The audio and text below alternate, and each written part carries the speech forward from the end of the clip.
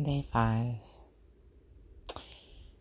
Found out that I broke my pinky toe. Great. Way to start 2021. But guess what? All is well. I'm just grateful.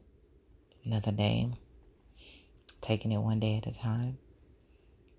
And just wanted to share my thoughts with everyone about just how you guys are spending your 2021. How's it going for you? Are you staying upbeat and positive? Or are you allowing the circumstances and the situations that are happening around you to weigh you down? Chime in and let me know.